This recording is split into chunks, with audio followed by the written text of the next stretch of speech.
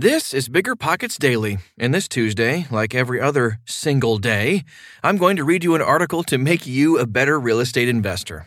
The article comes from biggerpockets.com/blog, but you're busy, so we give you the information in audio form too. This show is sponsored by Airbnb. Did you know that a long time ago, before I ever started my real estate business, I turned one of my first primary residences into an Airbnb? And that's the extra income that I needed from Airbnb that gave me the confidence to go out and work for myself and eventually quit my 9-to-5 job. And now I have dozens of Airbnbs all over the country. I've even partnered up with the old David Green on a recent property in Scottsdale to take our portfolio to the next level. And of course, we host it on Airbnb. But you don't need to be a full-time real estate investor to start on Airbnb. As a matter of fact, I was self-managing 10 properties while working my 9-to-5 job, so I know anybody can do it. Think about it this way. You're looking for extra income and going on a vacation. Wouldn't it be great to rent out your space and let your property pay for itself while you're gone? I did this one time. I pitched my wife and my roommate, because we were house hacking, on the idea of renting out our home, and it paid for all of our expenses on a trip to Mexico City. So go and give it a try. It might just change your life, just like it did mine. And I really do mean that. Your home might be worth more than you think. Find out how much at airbnb.com/host.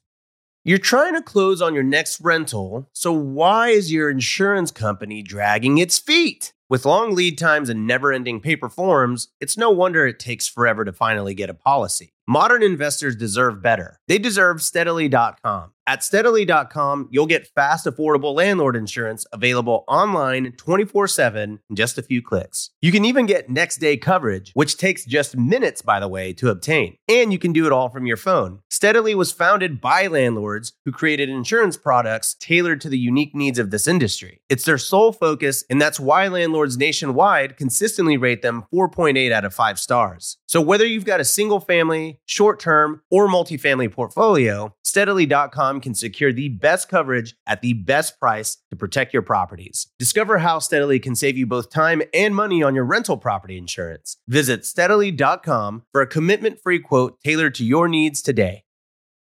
This episode is brought to you by Visit Williamsburg. In Williamsburg, Virginia, there's never too much of a good thing. Whether you're a foodie, a golfer, a history buff, a shopaholic, an outdoor enthusiast, or a thrill seeker, you'll find what you came for here and more. So ask yourself, what is it you want? Discover Williamsburg and plan your trip at visitwilliamsburg.com. The Number One Way to Keep Tenants Happy by Andrew Sirios. A prospective tenant might very well fall in love with a house or apartment before signing the lease. They may move in as happy as a clam, but after a while, that sheen will wear off. Soon enough, their only experience with their property manager and or landlord, aside from basic updates, is that once a month, you take their money. This, of course, is not the best way to win someone's heart. The only other consistent contact you have with a resident is maintenance, and it is here where you can make all the difference. Property managers keep tenants happy by resolving maintenance issues. The biggest expense that you can control as a landlord and or property manager is reducing your turnover. Less turnover means less vacancy and fewer turnover expenses. And the most effective way to reduce turnover is to increase your lease renewals. So, how can you accomplish this? Good customer service. And the very best customer service you can offer a tenant is quality maintenance. Think of your tenants as your clients and your maintenance as customer service. Tenant maintenance requests. So require that maintenance requests be in writing. If applicable, request that they are sent through your property management system. But at the very least, requests should be made via email. That way, there is no confusion as to what is being requested.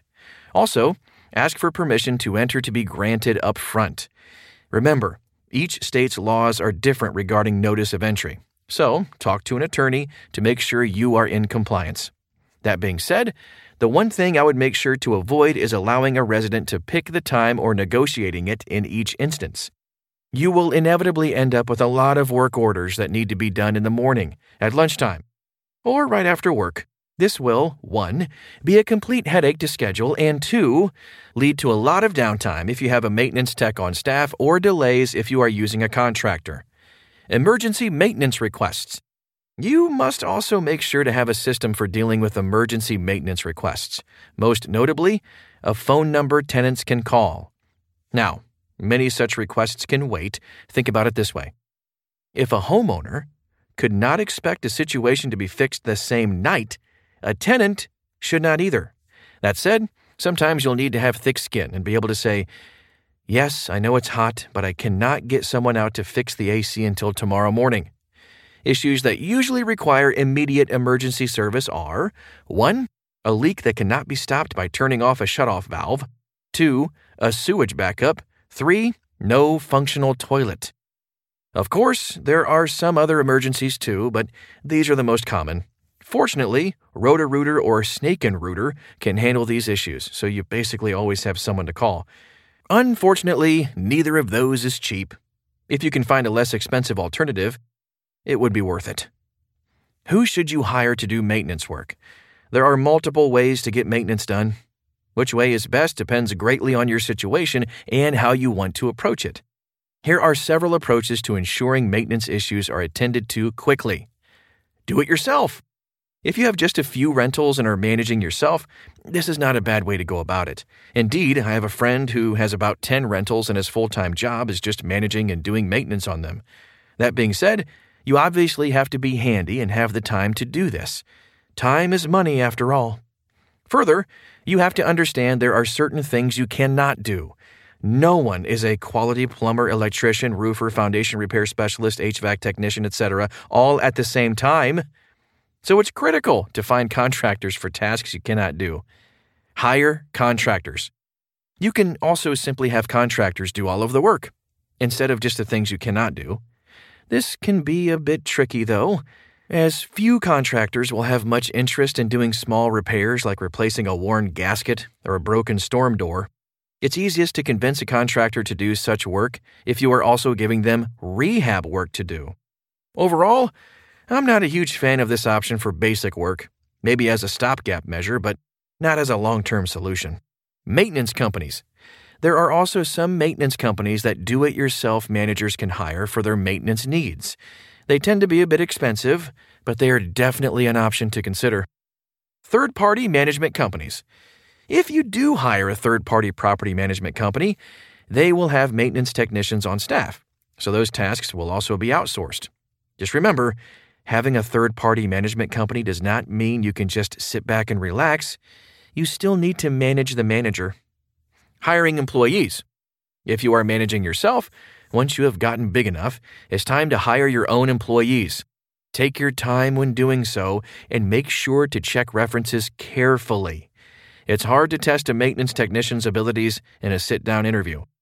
Develop a series of maintenance-related questions to get an idea of their knowledge instead. If you already have a maintenance technician on staff who you trust, have the new hire work with that person for a week or two so you can get your experienced tech's opinion of them. If they aren't working out in the beginning, they won't work out long-term. Keep in mind that for maintenance, the applicant has to have a clean background check, at least for the last 10 years.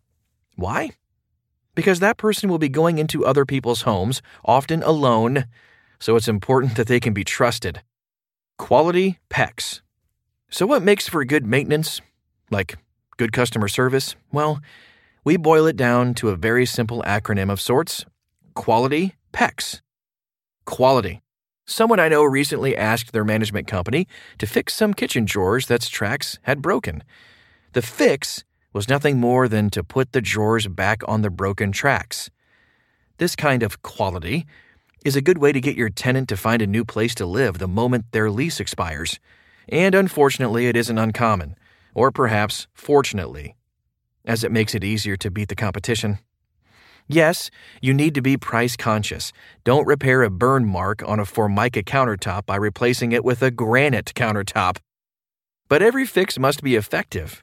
Follow up with residents after a work order by email or text, or even phone, to make sure they are satisfied. Take any complaints you receive seriously. P. Professionalism. We make sure our maintenance technicians all wear shirts with our logo on them. Having them drive company vehicles or putting company decals on their vehicles is also a good idea. And stressing the importance of professionalism to anyone who does work for you is critical. No cussing or chewing tobacco or being rude or anything like that. Remember, maintenance technicians are going into people's homes. You want those people to be comfortable with them, and professionalism is the way to make your residents comfortable. E. Expectations. Often, the quality level is less important than the difference between someone's expected result and the actual result. As Steve Lynch said, unrealistic expectations are premeditated resentments. Thereby, it's critical to manage expectations. We sit our residents down for an hour-long lease signing before they move in. One of the key things we make sure they understand is what we will and will not do as far as maintenance is concerned. For example, we tell them that the property is as is, and we are not going to upgrade it for them. So if they ask for a screen door to be installed when there wasn't one, we reference that original conversation and tell them, sorry. C. Communication. More often than not, a tenant will not get angry with their landlord if a maintenance project takes longer than expected or goes sideways in some way, if the landlord or property manager stays in communication with the tenant. Tenants are people, and people want to know that their concerns matter and are being addressed. They want to know you care. The natural reaction when something isn't going well is to hide from it. If you don't have good news for the resident, the temptation is to simply not contact them, so you don't have to hear them get angry at you. This is the exact wrong thing to do. Really, the most important thing they want is to hear from you, even if you have no update to tell them. So when a project is delayed, we will often tell the resident we will call the next day, even if there is no update, just to make sure they know we are on it. And then we follow through. Tenants, as well as just about anyone, are far more forgiving when you communicate. S. Speed. Finally, speed is essential as well. Our goal is to hit every non-emergency maintenance item within 72 business hours. That night, if it's an emergency, i.e. major leak, and the next day, if it's a minor emergency, say, no heat. Now, that does not mean the project will be done. Sometimes a project requires 2 or more visits. For example, patching a hole requires the patch in mud. Then you must wait for it to dry before coming back another day to paint it. Other times, parts need to be ordered, which will take time. But the goal is to get out to each property within 72 hours. Note that this is what you should demand of a third-party property manager as well. And, of course, if you cannot make it within 72 hours, then go back to C. Make sure to communicate. The bottom line: maintenance often gets lost among the more glamorous topics of acquisition, finance, and rehab. Even with regard to property management, it is often little more than an afterthought. But it isn't that to tenants, so don't let it be that to you. Maintenance is customer service, and good customer service leads to tenant retention, lower costs, higher revenue, and thereby greater profits. Make sure to make maintenance a priority. Hope you enjoyed hearing that perspective. Before you go, are you interested in getting your personal finances in order? Then check out the Bigger Pockets Money podcast, hosted by Scott Trench and Mindy Jensen. To learn how to save for big-time investments and launch yourself toward the life of your dreams. I'm Tyler, and I can guarantee you, I'll be right back here tomorrow.